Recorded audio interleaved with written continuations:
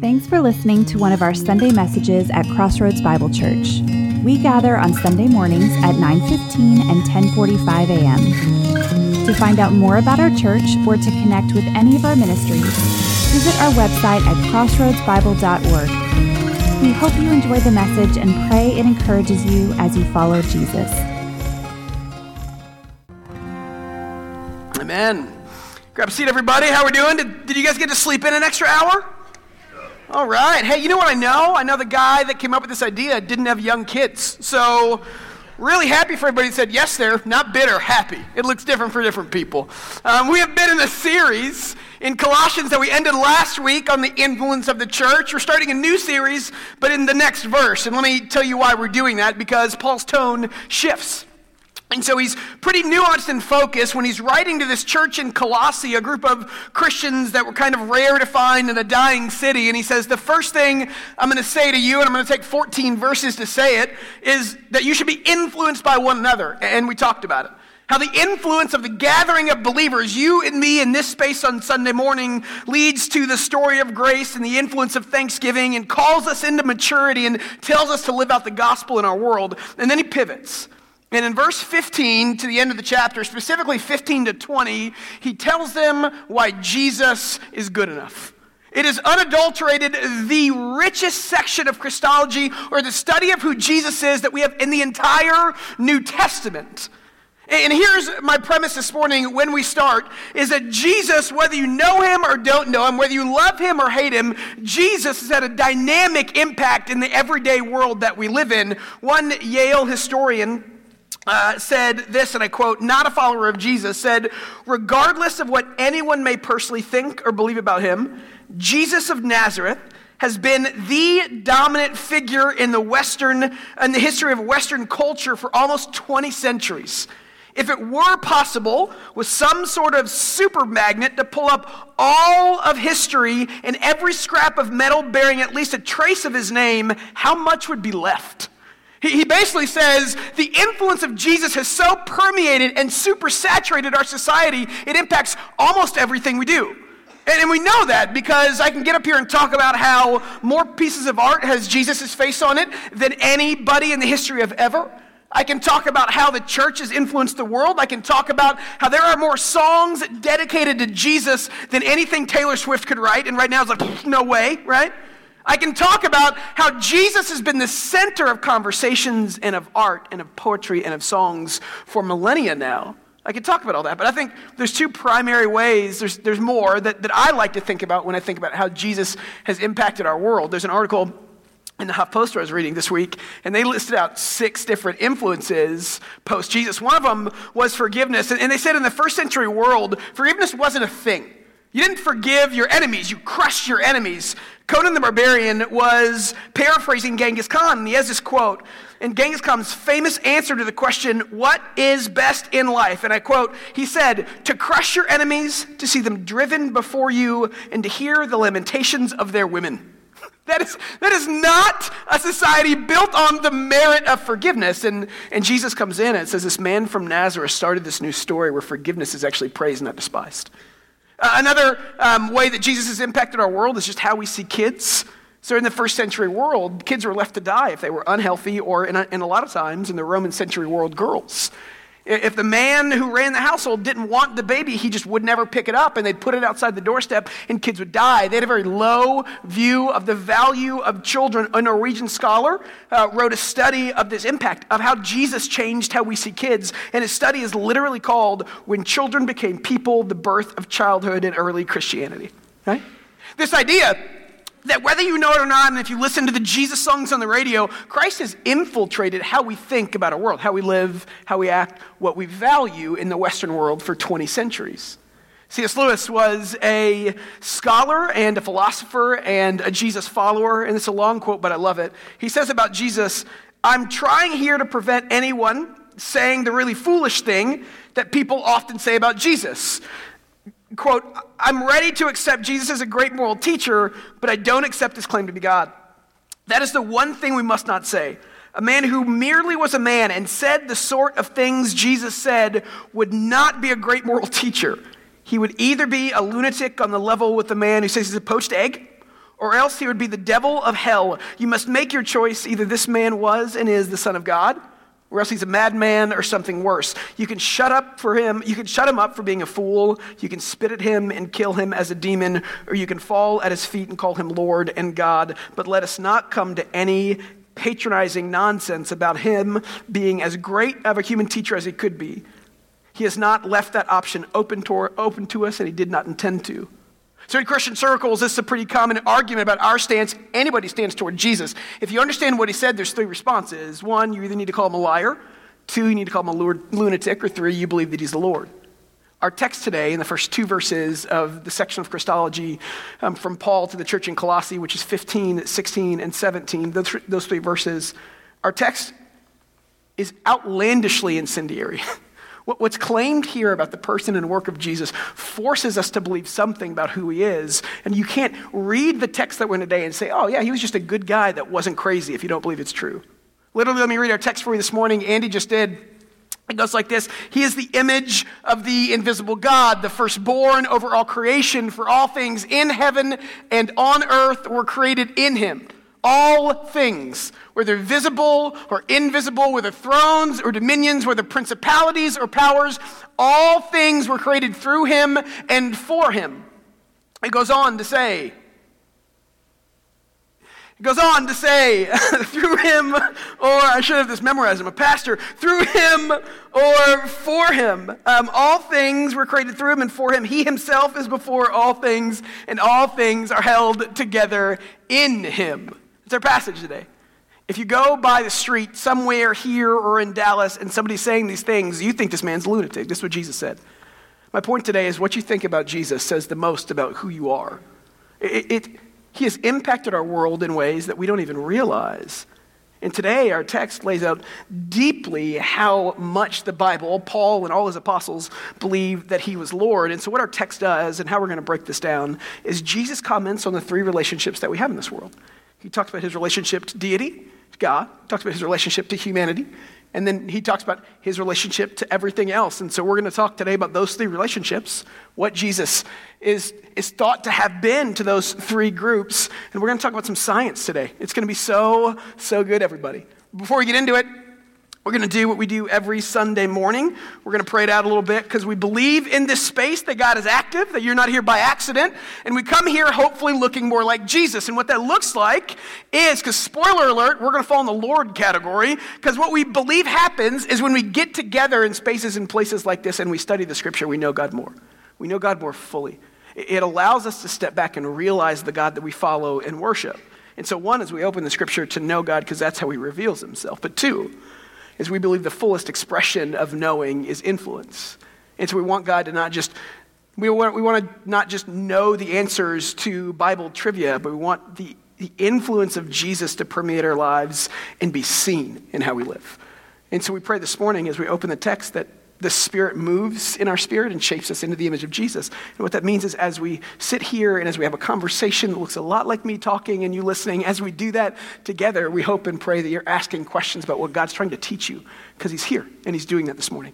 So I'm going to give us time to pray for that. I'm going to give you time silently to pray for that, and then we're going to pray for me that I do a good job. So let's pray this morning. God, I'm thankful just that we can show up here another Sunday morning. I'm thankful as we get into this text, that I'm just thankful for your bigness. I pray this morning as we look at the character of Jesus, specifically the character of Jesus and who he is in relationship to God and us and the rest of creation. My prayer is that we're blown away at his majesty. So this morning, as we open scriptures and look at a couple phrases, I pray that we're blown away by the power of Jesus, the one that we follow, that we call Lord.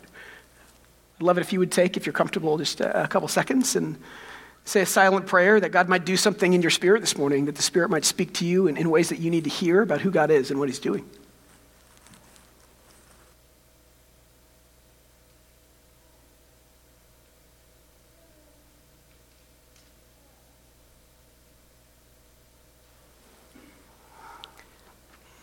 Also, I ask you to pray for me, that I might do a good job with a really deep text about the nature of our God and talking about the majesty of Jesus this morning.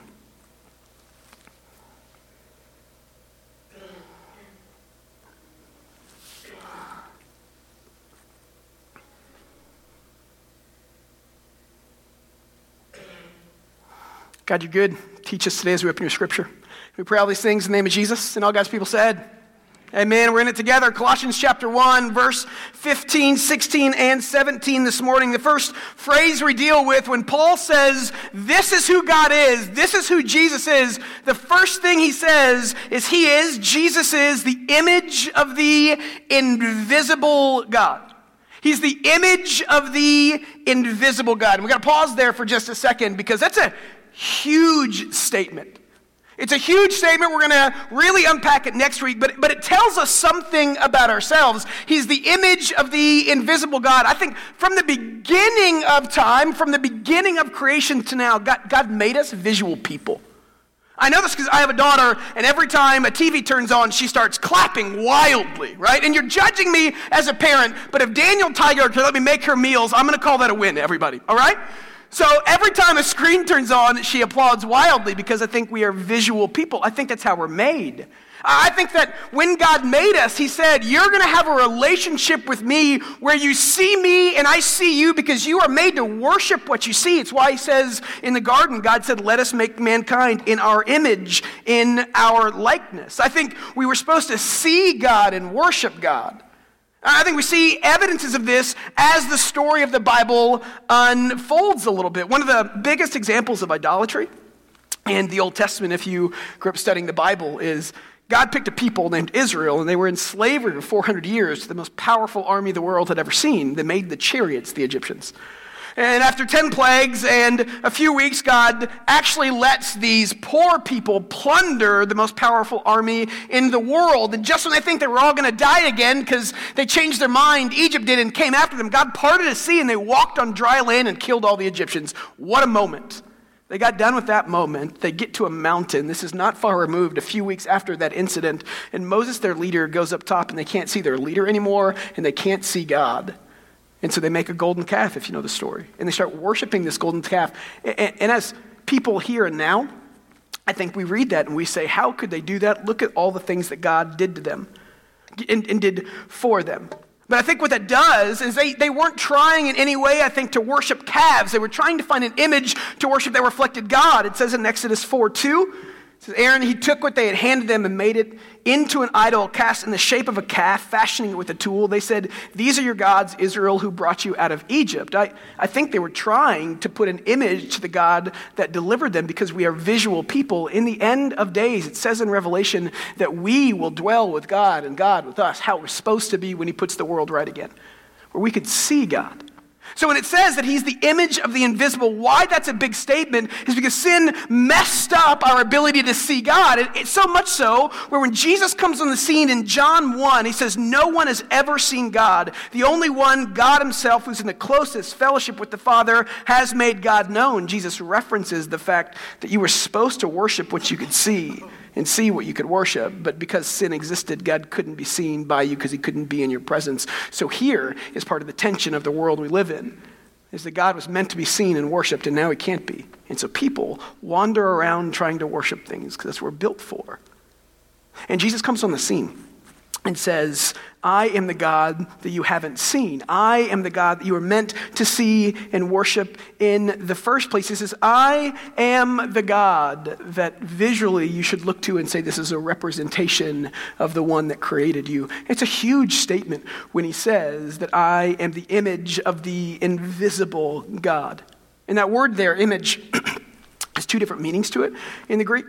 So one way that word is used is simply as a representative. It's kind of the same thing as if you'd look in a mirror and see your reflection, or in that day and that time, ours as well. Julius Caesar then was crafted on every coin.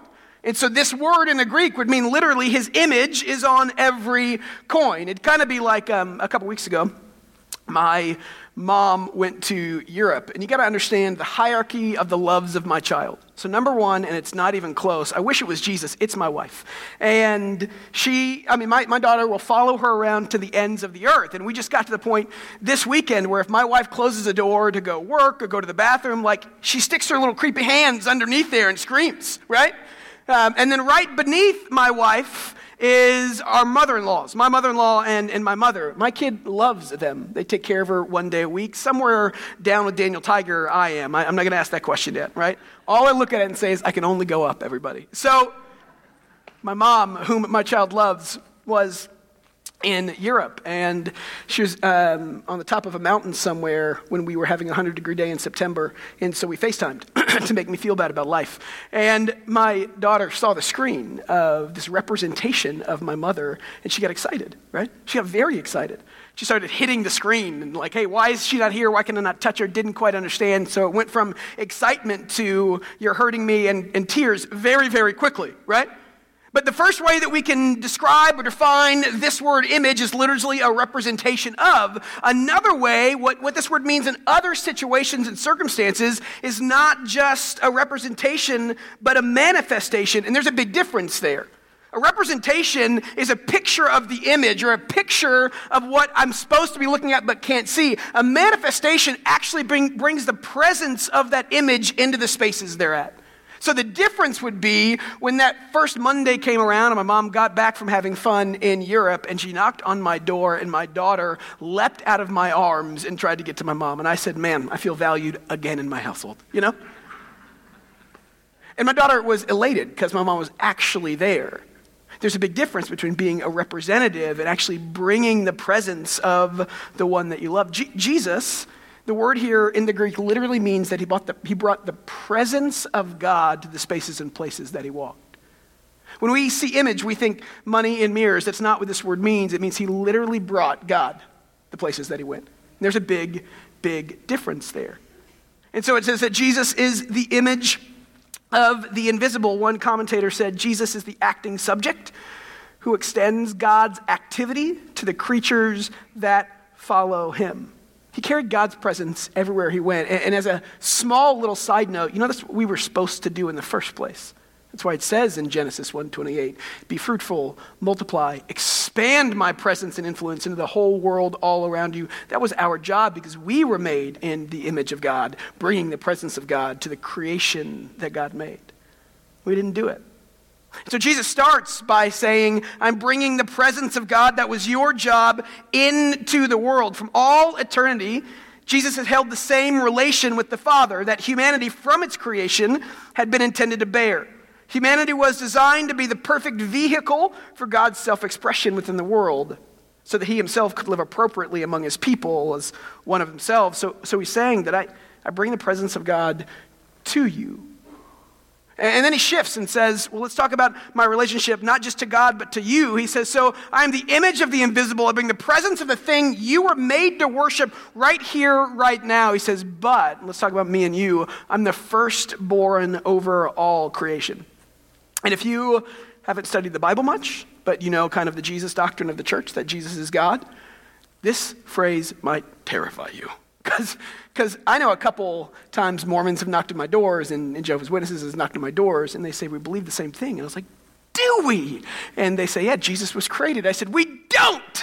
And then they open to Colossians 1 and they say, it says so right here. He's the firstborn over all creation. And a couple things we have to know about that word. Again, just like the word image, there's two ways to interpret this word because it's written in Greek, not English. And we do our best to say this is what they meant and this is what it means here and now. And when it says firstborn, we have to know a couple things. One comes from John 1:1-3. In the beginning was the Word, that's Jesus. The Word was with God and the Word was fully God. The Word was with God in the beginning, and all things were created by him, and apart from him, not one thing was created that has been created. So one thing we have to know, if all things were created by Jesus, Jesus was not a created thing. Just rationally what follows. And this case is made throughout the scripture time and time and time again. That word there in the Greek can take one of two meanings. It can mean either firstborn in order, and all the middle children said, I feel your pain, Charlie, thank you. Two, it could mean rank. And the Bible's pretty clear that when this word is seen in relationship to Jesus, it always means rank. And we see it used like that before, Exodus 4. God picks out a people and says, I'm going to, through these people, show the rest of the world who I am. Or that was the plan before they, were people and fell way short. And he says in Exodus 4, He says, you must say to Pharaoh, this is what the Lord has said, Israel, my son, my firstborn. When you think firstborn in the first century world, and even before that, it carried with it a weight. It wasn't just about order, it was about rank. So for example, the best way to explain this is in the Jewish culture, the firstborn got double the inheritance that the middle child did and all the subsequent children did. Again, middle children, everybody with me, feel the weight, you know? So if you were the firstborn, it's kind of like you were hitting the genetic jackpot in the family a little bit. And the reason God did that, the reason why that was how that culture functioned was a pretty graceful reason. You might think when you listen to that, it's really unfair. Why would he be on board with that? Because in that world, men, wrongfully so, had many wives. And so what they couldn't do then was just pick their favorite kid from their favorite wife and give them everything. It said the person who you first marry is going to get double of what you own. It locked you into the relationships that you committed to. And so in the Jewish context, firstborn wasn't just order, it was absolutely rank. And so when we talk about Jesus being the firstborn, it is not talking about created order, because he was not created, he did the creating. And so what it means is that Jesus is better than everything that's created. Jesus is above. One commentator says, Jesus is before and he is better than anything in the created world. The point of the metaphor is to distinguish Jesus from creation, not tie him to it. Because in that world, they had conversations about, well, let's talk about Jesus. Is he fully God? Is he fully man? Is he more man than he is God? We're going to get to that next week. And they'd say, but I think Jesus is really, really a human with God tendencies. And what this does is make sure that they knew that Jesus wasn't just a guy that was a really good guy. Jesus was 100% not like all creation because he made it. And then he gets into his relationship to all the other things in the world. For all things in heaven and on earth were created in him. All things, whether visible or invisible, thrones, dominions, principalities, powers, all things were created through him and for him. And we see three phrases there that really stick out in relationship to Jesus' relationship with things, everything else. In him, through him, and for him. So Paul, who wrote this, was heavily influenced by Greek philosophy. Everybody was in that time. And Greek philosophy kind of had three different causes that they used to explain things. There was the primary cause, the instrumental cause, and the final cause. And so what Paul's doing is borrowing from that construct and kind of saying, well, let's talk about the primary cause, the instrumental cause, and the final cause. And so he says, literally, that all things were created in him. And we go back to that verse in John, and the Bible makes no ambiguity about it. He says that Jesus created all things because he's the primary cause. Thomas Aquinas was a church father. And he said he had different ways of explaining the existence of God. And one of my favorites is something called the uncaused cause. You might have heard this argument towards the existence of God. So if you say, Charlie, why do you think God exists? I'm going to say because something had to exist to start everything else. Because everything we see in this world, everything we see has a purpose and came from something. The chair you're sitting on came from something we bought 20 years ago in that fabric choice, you know? Everything that I see in my house came from something. The stool I'm sitting on came from something. Everything that exists has a cause, whether it's the tree that it came from or the people that it came from. If you back that up far enough, at some point you have to get to a place where something existed that's not predicated upon something else. We would say that's the uncaused cause. And Aquinas would say, we call that uncaused cause God. What Paul's doing is saying that Jesus existed before anything else. He is literally the architect of all creation. It was his idea. And this is where we get to some science. And I love this part of the sermon. So I really like studying kind of astronomy and planets and how we got here and the galaxies. And one of my favorite things to really dive into is really the nature of the galaxy that we live in.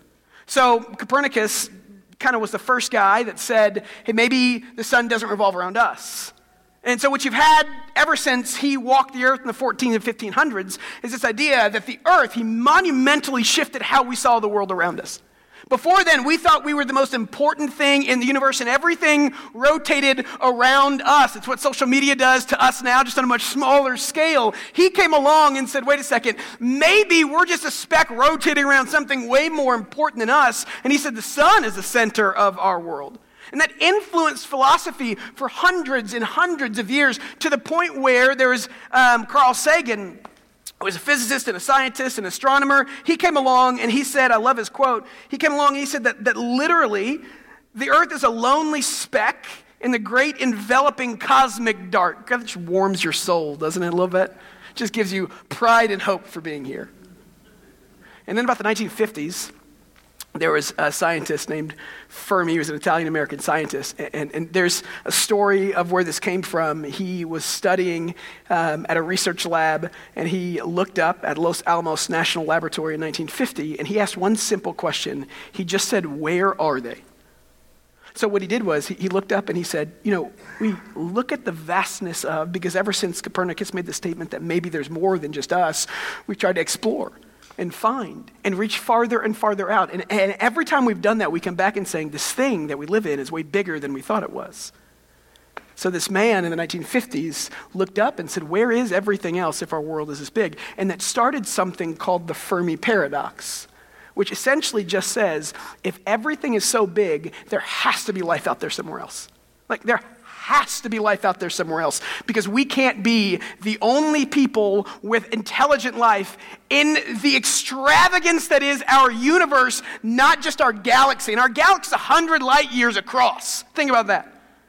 And so he said there's got to be other stuff. And that started then this scientific movement towards finding it. And we started exploring, and we started sending out signals with big satellites and saying, there's got to be intelligent life out there. There was actually an equation called the Drake equation, where they said, based on all the necessities we need for life, the anticipated or the estimated number of other intelligent life forms just in our galaxy is in the thousands. And we've searched. That was in the 50s and 60s. You know how many we found so far? We're still goose egging it up here, right? Like the Cowboys offense in the first quarters. I think it's fascinating because there's a scientific movement that is kind of swinging back the other way, where 70 years ago they would have said there is no way that we're alone. What we're seeing now is more and more of that community is saying, I think maybe we are, because do you know how fragile life is? There was two scientists, professors at the University of Washington. They wrote a book called Rare Earth, and the premise was, what if it is utterly unique, the only planet with animals in this galaxy or even in the visible universe? And they said, not only intelligent life, but even the simplest of animal life is exceedingly rare in our galaxy and in the universe. They came to the conclusion that it's inescapable that Earth is a rare place indeed. Earth's location, size, composition, structure, atmosphere, its temperature, its internal dynamics, and its many intricate cycles that are essential to life. The carbon cycle, oxygen cycle, nitrogen cycle, the phosphorus cycle, the sulfur cycle, the calcium cycle, the sodium cycle, and so on. They testify to the degree which our planet is exquisitely and precariously balanced. So much so where there's a group, a think tank out of Oxford in London, that wrote an article a couple years ago, and it called Dissolving the Fermi Paradox. And basically they said that there's a 53% to a 99.6% chance that we're the only civilization in the galaxy. They quote, they say, and I quote, this implies that life as we know it is incomprehensibly rare. And if other intelligent life exists, they are probably far beyond the cosmological horizon and therefore forever invisible to us. Here's where I say that. Because when we say that Jesus was the architect of creation, we have to understand that so far these things don't just happen. That we are borderline life and death all the time. And I know that we live in a world where we believe that all the time, but literally, when you look at how fragile life is, and how this world was designed to keep going and to function, it really does point back to somebody having insight when they created it in the first place. Because what we found after 70 years of looking into it is these things clearly don't just happen, because we can't find another example of it. One of my favorite ways to talk about it is, the Earth is on an axis, right? It's on a tilt at 23.5 degrees. And they say that it oscillates between like 22.5 to 23.5, give or take.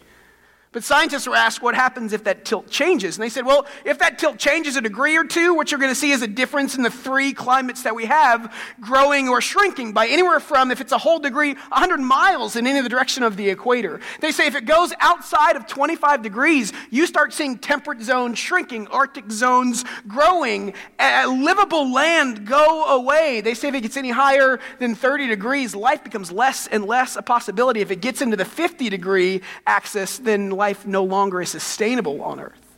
My point is simply, this is at 23.5 degrees, and if it shifts from that, we die.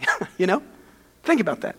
Think about who would have thought that intricately to put life together in the way that can only function and flourish that we haven't seen anywhere else. It says, Jesus, Jesus, the one you serve, the one you follow, thought of that.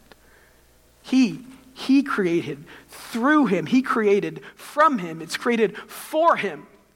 That's the God that we serve. And you can go on and on with how life exists because Jesus is good, that life exists because somebody thought about the intricate details needed for life. But it goes back to the fact that when Jesus created, it was more than just, let's get this done. It was more than just a happenstance. It is intricate and fragile and beautiful all at the same time. And it's kind of like that thing when you peel back the layers, you realize how complex it is and you're blown away by something that could create something that complex. So it says in our text that God, when he created Jesus, this Jesus that he's talking about, it's not just happenstance. It says, for all things in heaven and earth were created, and they were created in him, they were created through him, and they were created by him. So in him is the primary cause. Through him then would move to the principal cause.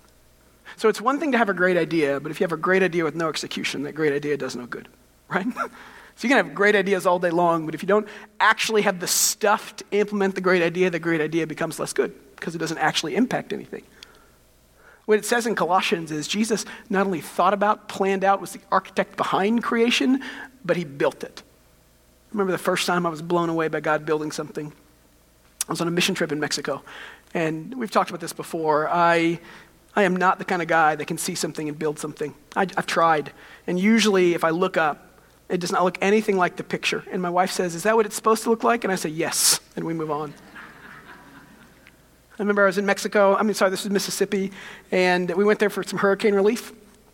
And we built this lean-to. I didn't know what a lean-to was, but I pretended. We built this lean-to. And it was a lean-to is just a structure that leans against something else with like two bracing supports. Pretty simple. It took us a couple days and we got done, and I was so proud, guys. I was like, guys, I did some of that. Not much of it, but I did some of that. I remember that night we had devotions on the beach because it was a mission trip, and we were sitting there doing our devotions, and I was just looking at the ocean and the waves coming in, and something in that moment hit me. I'm proud that I built a lean-to. God built this, I'm like, oh, there's a difference, It's this beautiful idea that Jesus not only planned it, but he executed it. And I poorly executed a lean-to, and look what God built, That Jesus is not only, let's magnify his magnificence even more. He's not just the guy that thought of it. He's the God that actually built it out, that hands on the ground. So I'm going to build out this beautiful thing that I planned. And so he says that it was built in him. It says that it was built through him. And the final clause there is that it was built for him.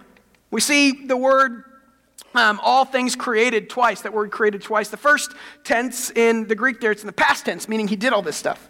The second time we see it in the perfect tense, which means essentially that he did these things, but the universe is still a remaining monument to the proof of his creation, that it's attesting to something in the present that happened in the past, and it's beautiful.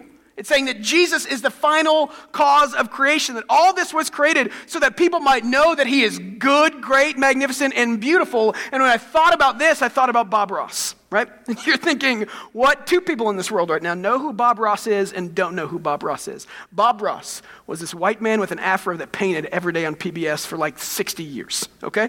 And I don't know if you've ever seen this show. He's known for his happy trees. He had a t-shirt at Target for a decade there. Trick or Treat was last week, Trunk or Treat around CBC, and I saw this little kid walking around, this little 3-year-old with a Bob Ross costume on. And I thought to myself, that's a lie, Because he died about 5 years ago, and you do not know who Bob Ross is. Your parents want me to think they're cool. That's why they dressed you up in a Bob Ross costume. Mission successful, everybody, So Bob Ross, if you ever watched him, YouTube it. It was fascinating. He'd start with this white blank canvas, and he'd start painting.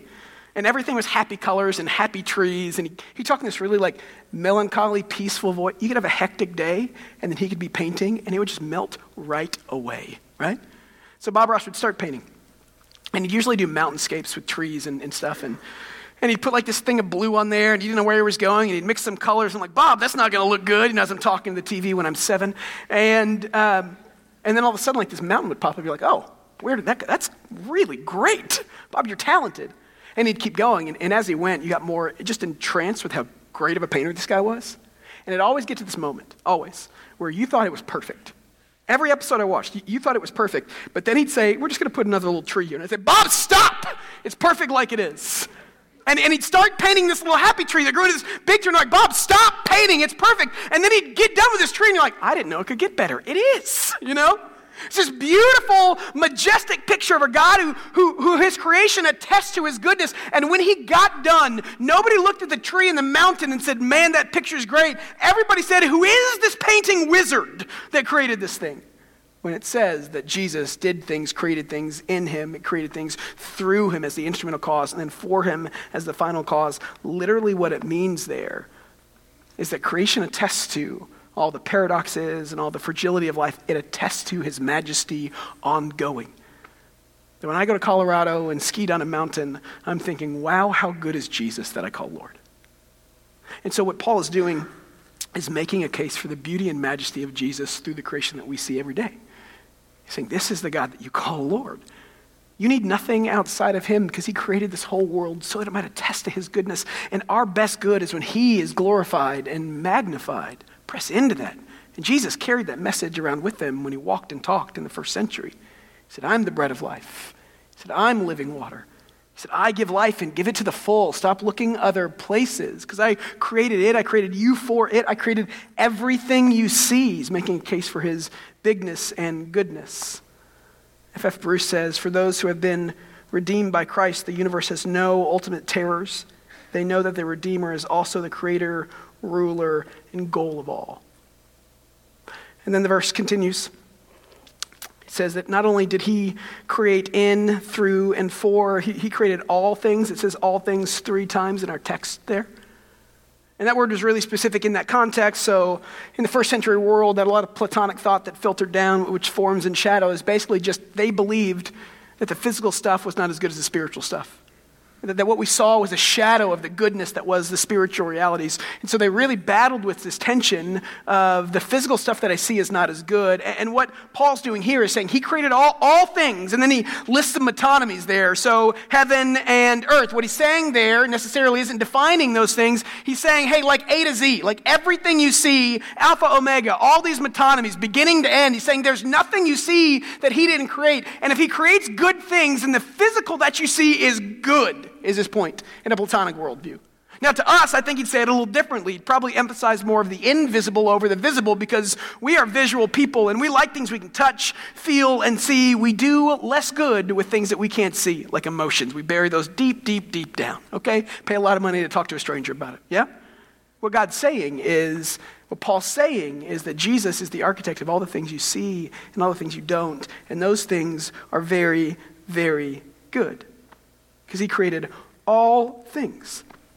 And then he ends this text by saying he himself is before all things, and all things are held together in him. That last phrase is one of my favorites. All things are held together. And that word, when it talks about being held together, literally means cohesion. Like it works because he is continually holding it together. There's he's a doctor of, I think he's a physicist and a bunch of other things. His name's Neil deGrasse Tyson, and he's one of the smartest men that I've ever listened to. And he went to a bunch of really great schools, UT being one of them, so you can trust him. And he talks often about kind of just the cosmos. And I was listening to an interview this week with him, and he said, somebody asked him the question, what if the world stopped spinning? So I don't know if you know this or not, again, fragility of life, but the world is going really fast right now. We are traveling around the sun right now at 66,000 miles an hour. We are moving that fast. And not only that, we're spinning. And we're spinning due east, probably somewhere around 900 miles an hour. It's fastest at the equator where it's going 1,000. It gets a little slower as it gets to the poles. So we're somewhere between 800 and 1,000 miles an hour due east. So if you want to feel fast, run 9 miles an hour east, and you can say you ran 900 miles an hour at some point, right? Take that CrossFit, you know? And so when Neil deGrasse Tyson was asked, what happens if the world stops spinning? He said, are you serious? He said, we're spinning at 800 miles an hour right now. If it just stopped, everything that's not bolted down to the ground will not stop moving. It's the first law of motion. It basically says that if you're in a car traveling 60 miles an hour and it stops and goes from 60 to 0, you don't. That's why we wear seatbelts. And what that does is he pointed just the fact that the world is being sustained by forces that we can't necessarily see but can explain. What he's saying is that we need to understand the fragility of life in our world. And what Paul says about Jesus is it's not just that he did create, but he's continually holding this delicate balance of life and death in the palm of his hand right now. Because if we stop spinning or the axis changes or something happens, we die. Because life is fragile. And it's hard to come by. One commentator said, the principle of cohesion who makes the universe a cosmos instead of a chaos. The idea that we live in a cosmos and not sheer chaos because Jesus is right now holding it together. And if you stop, we die. It's just a beautiful picture he's painting that God didn't just create one time, but he continually is holding together his creation. He's talking about the centrality of Jesus and all we need. He's fighting against deism here that would say that he started and stopped paying attention or caring for. So what he's doing is talking about the majesty of Jesus. Now, the really hard thing about texts like this, when we talk about kind of higher level theology, is I want to be a church that's the felt influence of Jesus in our world. So if somebody looks at me today and says, Charlie, why do you love your wife so well? I'm going to say, because the earth is at an axis of 23.5 degrees, and walk away, you know? It doesn't work like that. How do we translate big picture fundamentals of who Jesus is? It's kind of higher level, deeper theology into, well, my Monday is going to be full of more compassion because Jesus, you know? And so what I think as we come to these texts, a couple things happen as I read these things. One is I'm reminded of C.S. Lewis's statement. I'm reminded of the Yale professor's statement of you have to put Jesus into one of three categories. You think he's a liar, but the evidence seems to point to there's a designer. You think he's a lunatic, which that could be true, or you think he's absolutely Lord. And if he is, look what he did, you know? And it reminds me that if I think he's a Lord, this text shows me some things that I often forget. Because here's what we do as a culture. We make things, and this is good and not bad at the same time, we make things really approachable, you know? We make things really approachable. We sing songs about Jesus being our friend. We teach our kids that he's our best friend and he loves us. That is so incredibly true. I wouldn't teach them anything other than that. But sometimes when we make things so approachable, we lose the weight of the gravity of the glory of the thing that we're making approachable. This text reminds us who Jesus is. It reminds us of his power. So the first thing that I think it does for us is it reminds me that even though I want to control and confine all the things that I can in my world, I cannot control nor can I confine the God that's running the show. Can't do it. Because we try. We try to put God in packaged church experiences. We try to put God in small groups. We try to say, God's only going to work in these 3 ways that are approved by my church, but I don't know a God that I can confine, and I don't want to be able to control and confine the God that I worship. And so the first thing this text reminds me of is literally that I can't confine God. Secondly, I think it reminds me, again, what we just talked about, of the centrality of Christ in our world. Like that is all we need. Because he didn't just do something and stop. He kept creating, and then he came down to fix the brokenness that we introduced into the world, the centrality of Christ in all we do. It reminds me that he's near and that he's active. And then finally, one of the things I read that I love, it just kind of blows my mind, is you guys know the galaxy is still expanding? You know that? At a rate faster than the speed of light. It means it's growing. So often we think that God created and then he stopped creating, but what that would do is that would negate the idea that our God is a creating God. He always is creating. So one thing is true, God did create the world, but it's still growing. And if God that created the world and still grows the world can do that with the cosmos, what can he do with us? Because Jesus came to say in the first place, I came to create a new people, a new following, a new cause, a new way that flips upside down the rules, principalities, and worlds that you think you know and says there's a way to live that builds into your purpose that was designed from the beginning because I did that.